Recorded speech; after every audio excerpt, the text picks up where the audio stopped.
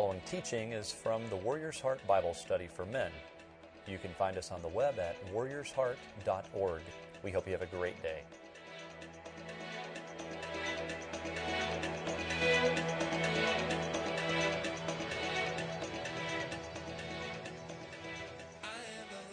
Good morning, guys. Would welcome all your, we don't have the clicker today, so if I look a little bit lost, it's true. All right. As every road trip, it has to have one thing in it, and this is something that, do you take food when you go on your road trip? Okay, well, if I had the choice, I would make homemade chocolate chip cookies. For breakfast, anyway. Just to say, I've been a cookie monster for about 35 years, and I love chocolate chip cookies. So that's the taste test for us, or the tease of this is going to be good stuff today. Today's going to be good stuff. Guys, in Eldridge's book, page 106, he says, listening to God on behalf of one another may be one of the greatest gifts we can offer each other in the body of Christ. We're going to unpack that today. Listening on behalf of others.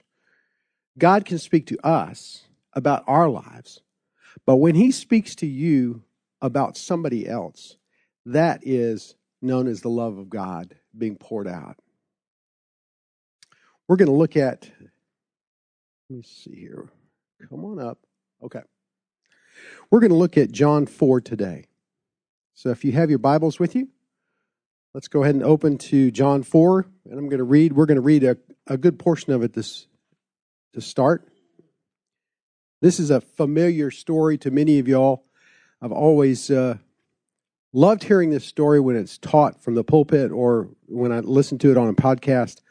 But as I was preparing for this, I thought this is a Jesus story that fits what we're going to talk about so well today.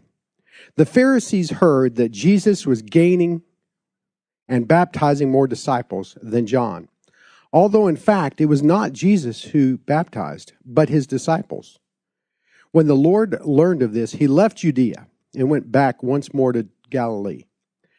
Now he had to go through Samaria, so he came to a town in Samaria called Sychar, near the plot of ground Jacob had given to his son Joseph. All right, we'll pick it up here on the screen.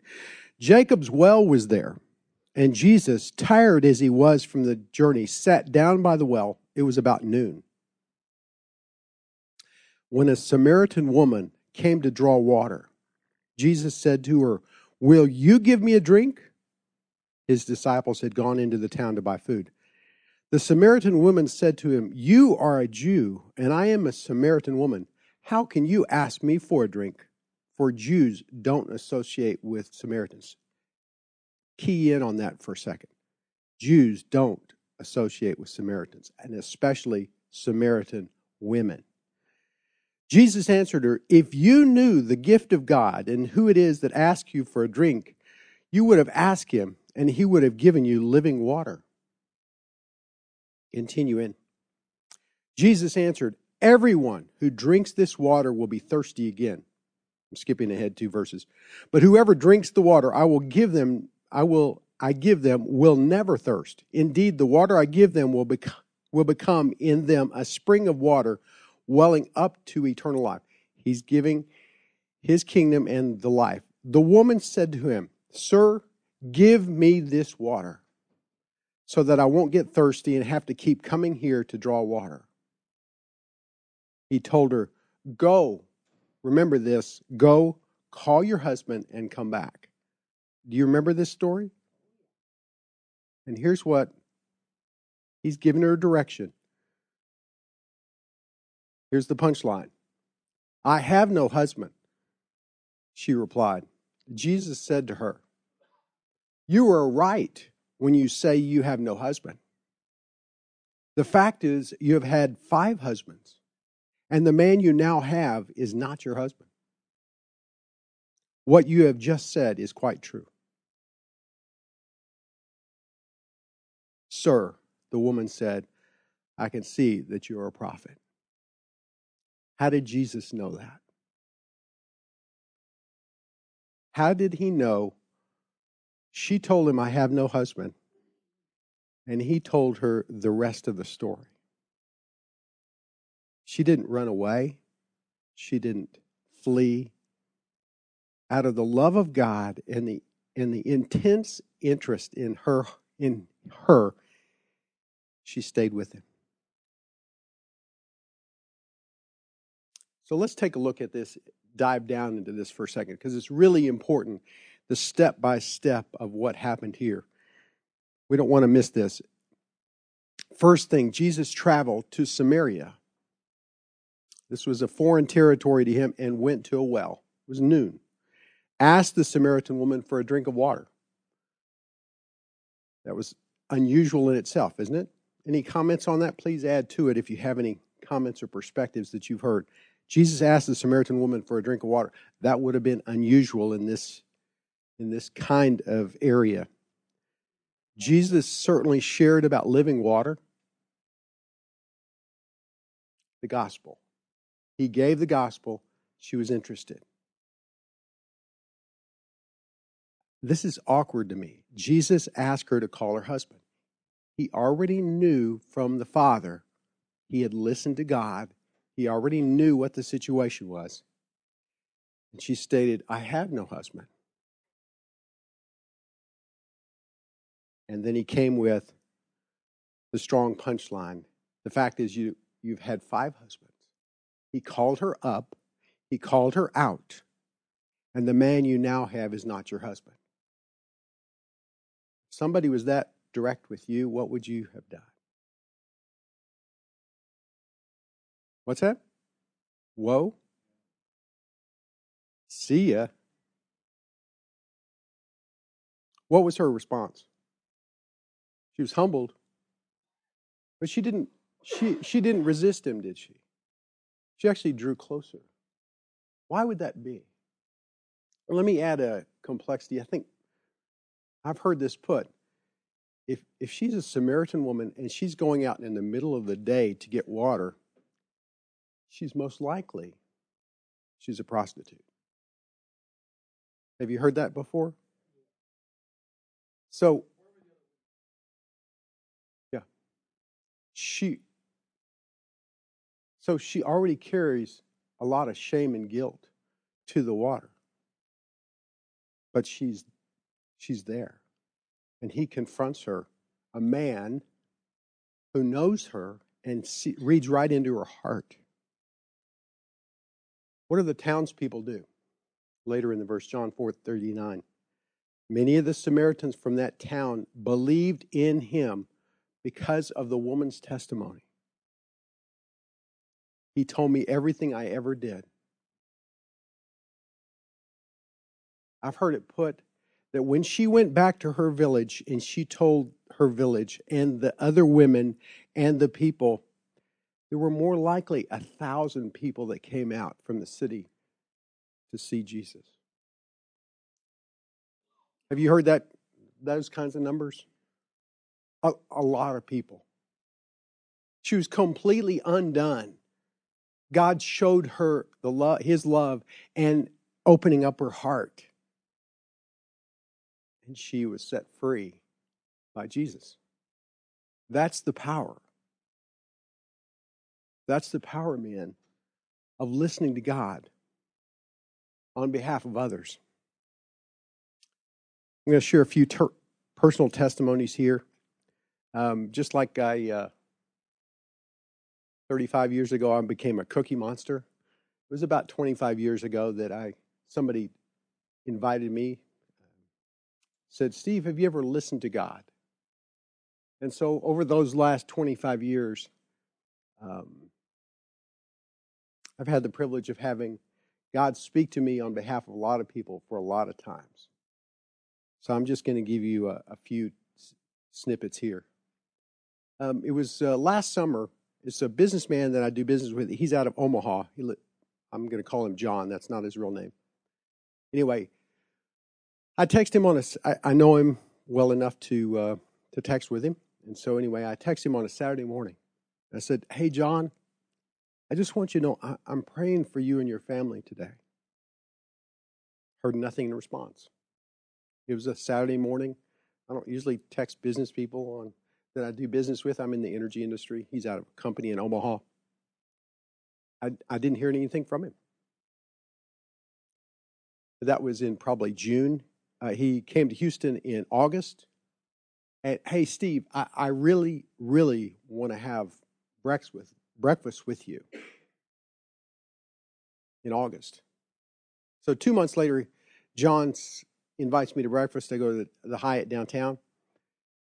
And he said, Steve, you remember when you texted me on that Saturday morning?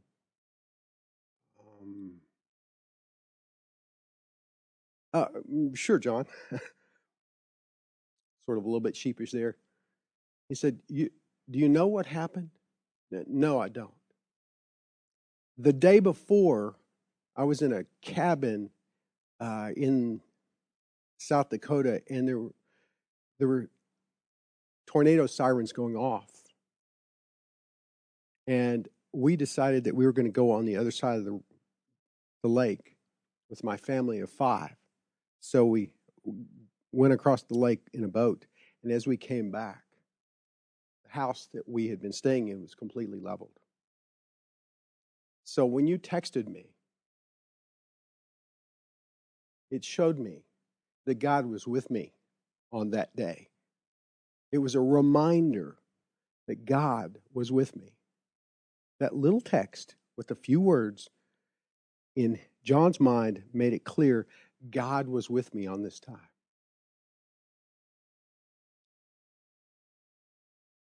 A handful of months ago, I was in worship with, like many of you guys are.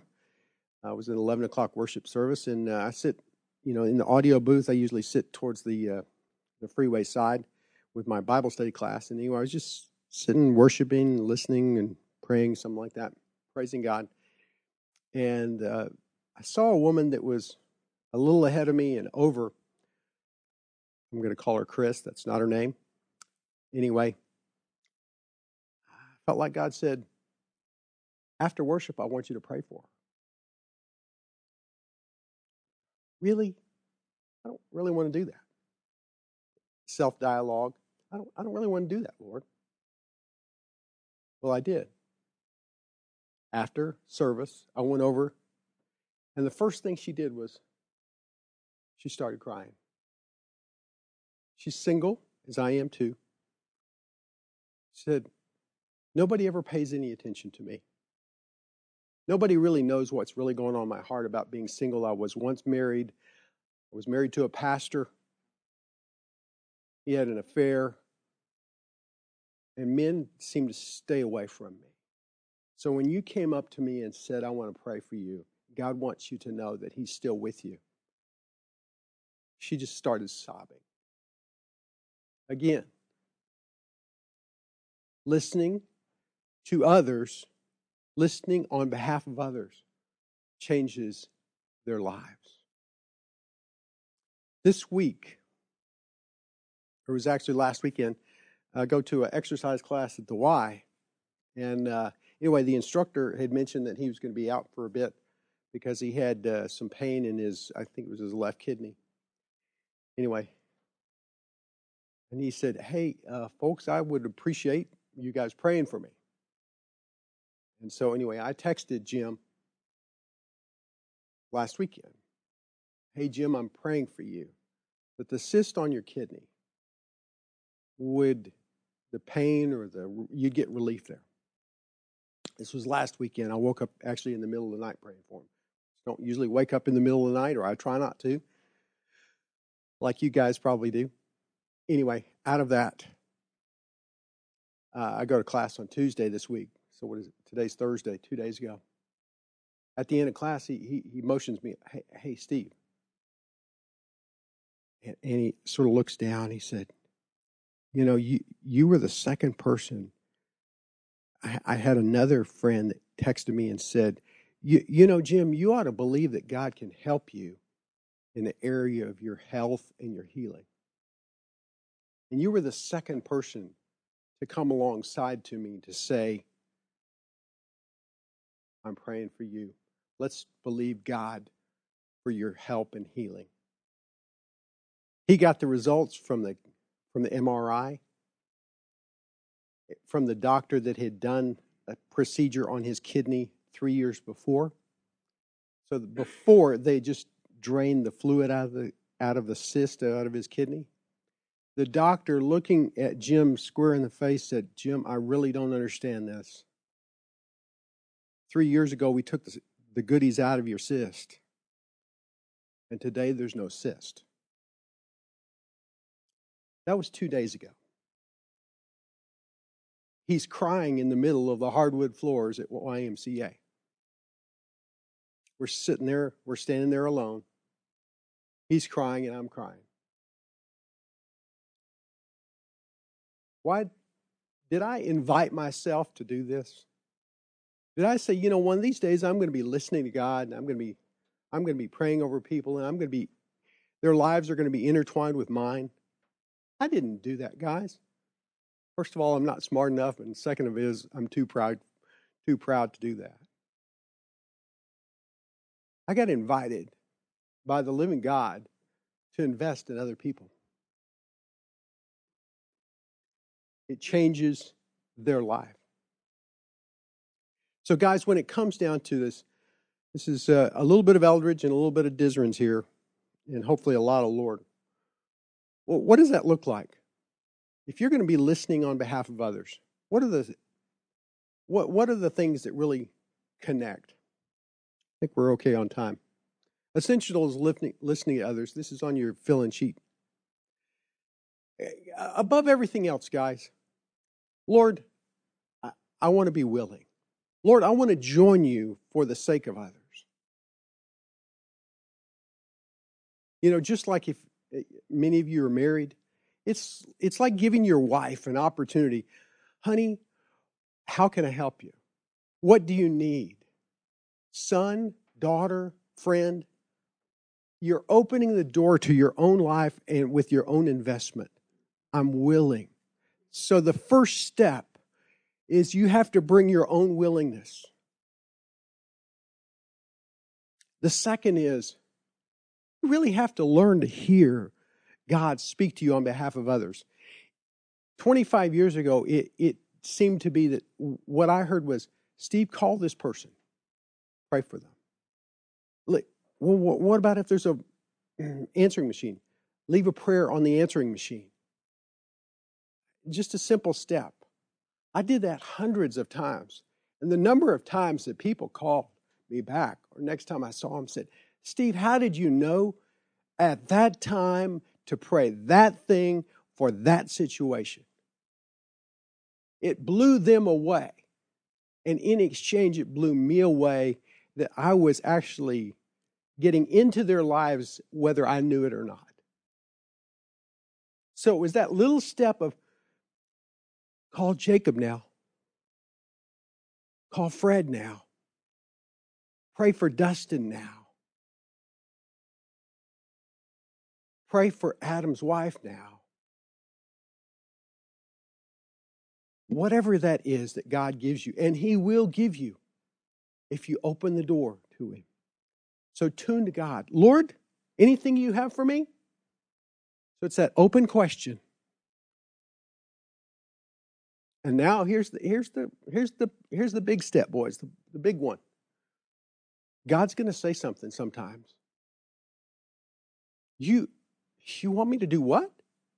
You want me to pray for that lady, Chris, after worship service? I don't want to, Lord. Go ahead and do that. I don't want to, Lord. No, go ahead and do that. By the way, God does not relent. You will not out-negotiate. He just cuts through the check. Cuts through it and says, I want you to do that. He's inviting us to partner with Him on behalf of another person. And He is intensely focused on loving that other person, and He allows us to join them. And then bottom line is this. Okay, Lord, I'll do it. If Moses had to, when he saw the burning bush, and God had to challenge him to go see Pharaoh, who was his stepfather, right? And he had to go a few rounds with God to see, I don't want to do that, God. I can't speak. Okay, I'll send your brother with you.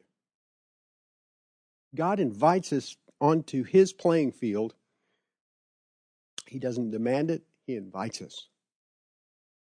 And we have the privilege. So when God says do something, Lord, when do you want me to do that? You want me to go pray for it right now? No, after service. After this service? Yes. What do you want me to pray for? Whatever I give you. So he's going to give you something. Pray for him. Maybe just pray for him like I did the exercise instructor at the Y. I just prayed for him. I didn't call him. Not really. Maybe you call somebody. You know, many people blast the fact that we've got cell phones.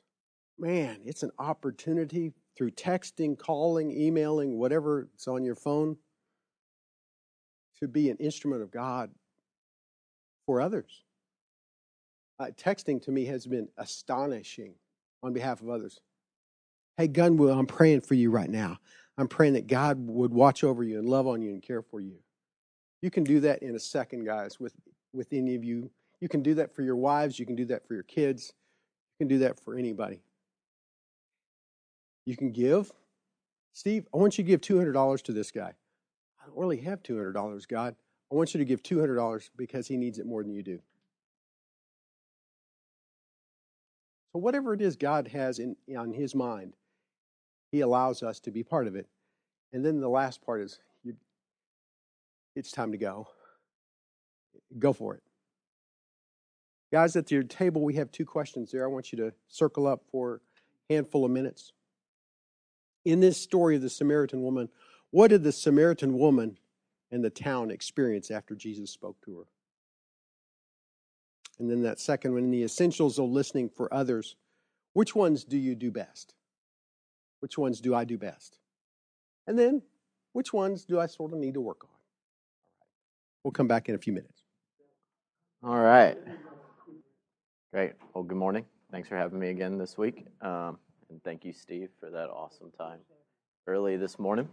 So I am going to talk about retaliation as kind of the first part of what we're going to go through today. And then the second part will be joy and maintaining joy in our lives, whether that's in struggle and trial or just everyday life, kind of the daily grind, which is kind of what he touches on at the end of the book there. So let's get started. Yeah. So I think once we have a victory, so to say, with the power of the Holy Spirit and with the Lord, we have a breakthrough in an area, just like Eldridge talks about in the book.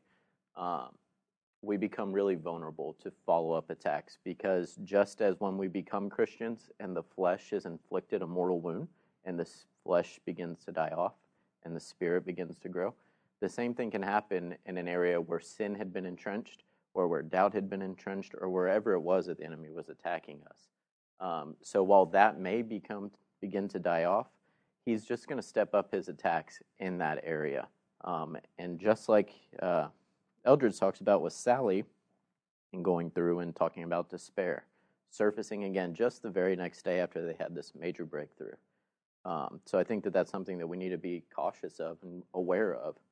So that kind of brings me to my next point, is that after those places of breakthrough and victory, we're vulnerable. We're really vulnerable at that time to attack. And so what do we need in those times of a new chapter, so to say, of a new beginning, of something that had been put to death? We need spiritual nourishment. We need spiritual protection, and we need encouragement. And how do we do that? What does that look like?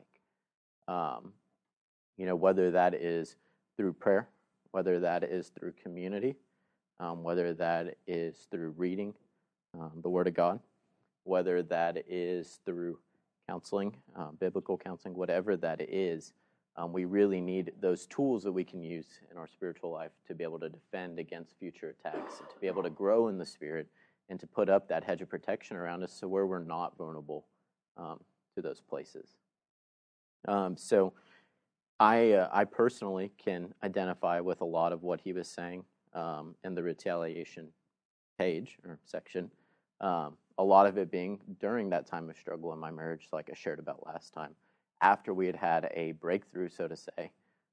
That didn't mean that just because we were on now towards the path of reconciliation, that everything was going to be joyful and perfect and awesome, right?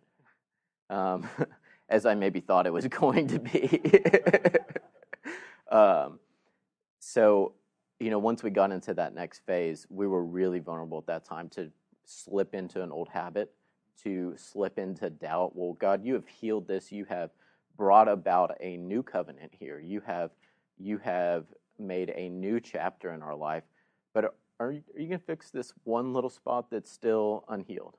Like, you did all this, but I don't know if you're really going to fix everything, right? Or let the Spirit work in every single piece. And I think that was something that we really had to guard against, and we're very thankful that we had some great biblical counseling from the counseling center here to really put our antennas up to those kind of attacks and to not fall into those traps that the enemy is going to make, because where we have had such a great victory in our lives, that's where he's going to attack again, because he's lost his foothold and he's going to want to try to set up shop again. And that's where we're our most vulnerable. So I'm kind of sharing on that and continuing here in retaliation. I just wanted to read a few things here, and then I have some scripture I'd like to go over with y'all. So how does Jesus respond to Satan's repeated attacks? And that can be found in Matthew 4:1-11 when he's tempted in the wilderness. I don't think we'll read the whole thing here. For those of you that may not be familiar with that text, Jesus goes out into the wilderness for 40 days and he's tempted many ways by Satan, right? So while we might have temptation as the initial attack here, Satan then says, okay, I didn't get an in here. I'm going to try this route. And then I'm going to try this route. And then I'm going to try this route. And how does Jesus rebuke him in each one of those attempts? Do y'all know? Scripture. Exactly. He uses Scripture. So kind of in that theme, why don't we go over some of the Scripture about retaliation, about spiritual warfare, and about some of the things that we're talking about today. So I have handed a few out to y'all, but I will read this first one here. The first one is Ephesians 6:12-17. This is about putting on the armor of God. For our struggle is not against flesh and blood, but against the rulers, against the authorities, against the power of this dark world and the spiritual forces of evil in the heavenly realms. Therefore, put on the full armor of God, so that when the day of evil comes, you may be able to stand your ground. And after you've done everything to stand firm then, with the belt of truth buckled around your waist, with the blessed breastplate of righteousness in place, and with your feet fitted with the readiness that comes from the gospel of peace. In addition to all this, take up the shield of faith, with which you can extinguish all the flaming arrows of the evil one. Take the helmet of salvation and the sword of the Spirit, which is the word of God. So I think that's such a vivid picture of how we're supposed to put on the spiritual armor of God and use those different defenses as well as offenses to defend against those attacks that we're going to have. So the next one's 2 Thessalonians 3:3-5. And Adam, why don't you read that one for us? Right. So Christ is always faithful to meet us where we are and to protect us. And if we remember how God loves us and how Christ has endured for us, why wouldn't we readily obey his commands? The next one is 1 Corinthians 16:13. Oh, I think I have it here. Be on your guard. Stand firm in the faith. Be courageous. Be strong. I think this even goes on to say, act like men. So I think that one speaks to replacing lies with truth, to be strong in the word, to be strong in the Spirit, to be strong in the Lord. The next one is James 4:7. John, why don't you share that one with us?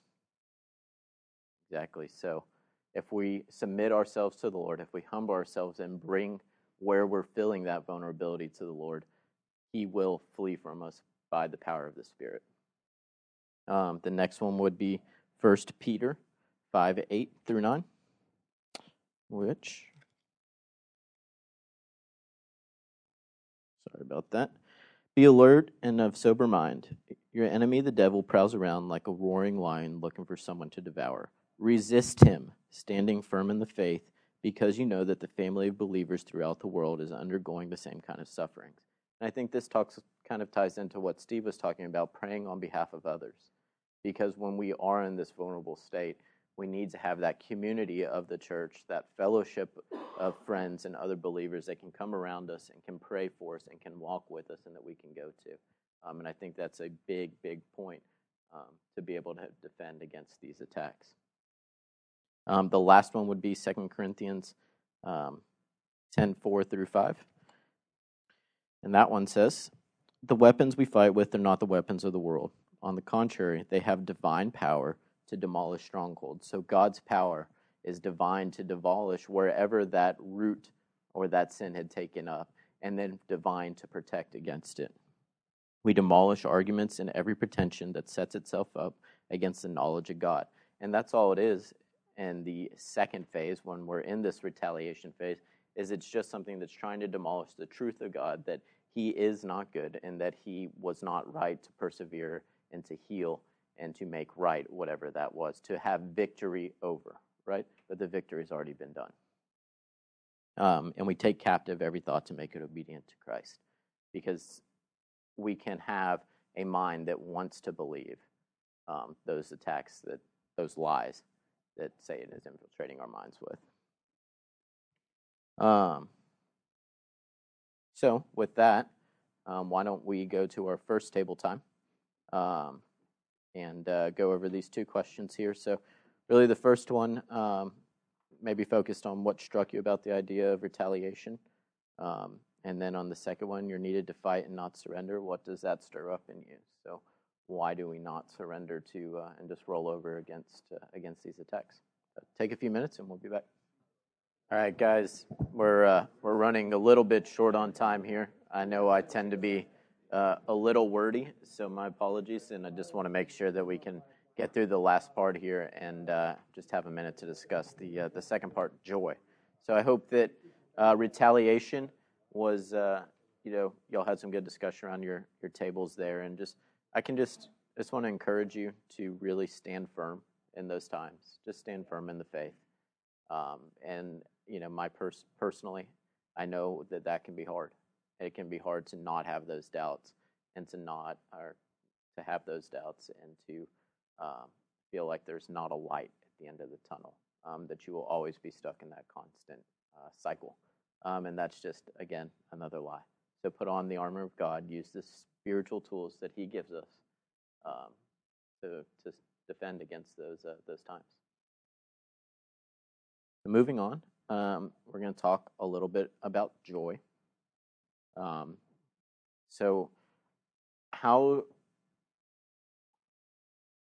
do y'all feel in regards to joy and happiness, maybe, in time of a trial? Has anybody had a time of trial that you probably were not very happy? Do you feel like joy kind of crept out? Yeah. Right. And I think that's, again, kind of goes back and ties into what we just talked about, of having that's such an essential piece to this whole kind of path through this fall chapter, is maintaining that joy and the essentiality of joy, because it is one of the main things that will keep us rooted in the Word of God and keep us rooted in our firm faith in him and in our salvation. And when we have that joy, what can come against us, right? If we remember all of the blessings that we have and that he has given us, we may not focus then on this problem that's at hand or the trial that's at hand, because it can look like the biggest thing in the world, all right? But to God, it looks like a speck, because all he sees is his grace covering us and Jesus' blood covering us, washing us white, and we are looking holy and perfect to him. Right? right? And up at the counseling center here, they have a plaque. If y'all have been up there, you've probably seen it. It says, "Every true strength is gained through struggle," right? And I think that kind of speaks to that of having that joy in the midst of that pain, because it is a process of sanctification, process of making us holier, process of making us more sanctified. Yeah, that's the word I'm looking for. Process of making us more sanctified. And it's a gift from God, right? That joy is a gift from God, and it enables us to find that hope and peace, even when things don't look so great for us. Yeah, so I think it's just important to, I think we've talked about the essentiality of it, maintaining that joy, even in the light of the circumstances. Just rejoice always. You know, they're, like I touched on earlier, we have so many blessings that we have and that God has given us and He's bestowed upon us, and we need to focus on those and rejoice in the Lord, because, and we'll get into the scripture here in a second, that's exactly what God's word commands us to do. And then the last is that our strength comes from joy. And I think in my story, despite of the suffering, despite of the hardship that we faced, despite of I can think of even other areas of life that maybe tie into marital problems, but take family, right? My family was not that supportive of us walking through this together and coming out on the other side as a unified, saved couple, right? Especially one side of my family. But just maintaining the joy in that struggle and maintaining the strength in that joy allowed us to still witness to them. And I'm happy to say that now we have a healed relationship with them on that side. And it's only by the strength of the joy and the strength of the power of the Holy Spirit to continue to want to love them despite of their brokenness. And that's exactly what Jesus does for us. So to wrap up here, we'll go through some scripture again. And again, I've had a couple to hand out here, but the first is going to be Galatians 5:22. But the fruit of the Spirit is love, joy, peace, forbearance, kindness, goodness, faithfulness, gentleness, and self-control. Against such things there is no law. The second is 1 Thessalonians 5:16. I think, Gabe, do you have that one? Yeah, so 5:16. Oh, just 5, okay. I think there's a little, but thank you. I'm like. Be joyful always. Pray continually, give thanks in all circumstances. There we go. For this is God's will. For you in Christ Jesus. Thank you.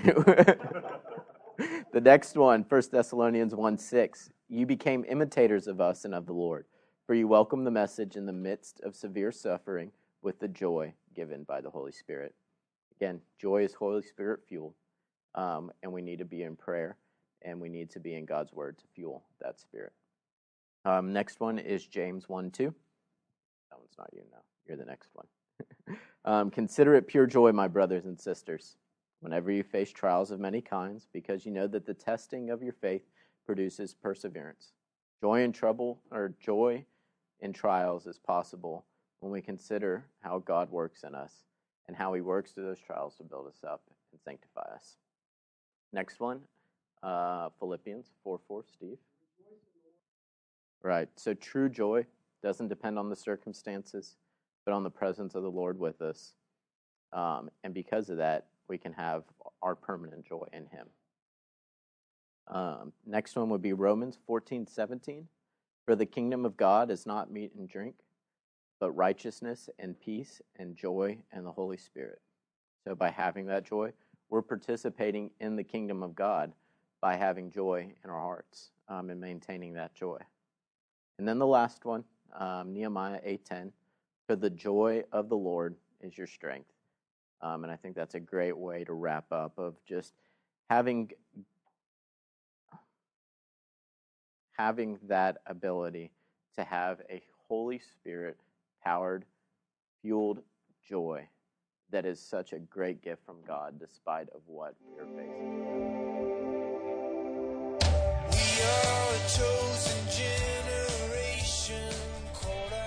Thank you for joining us on this week's podcast. We hope you can join us in person. We meet Thursday mornings at 6:30 a.m. in the Garden Room of Houston's First Baptist Church. For more details and to register, you can visit us on the web at warriorsheart.org. That's warriorsheart.org. Have a great day.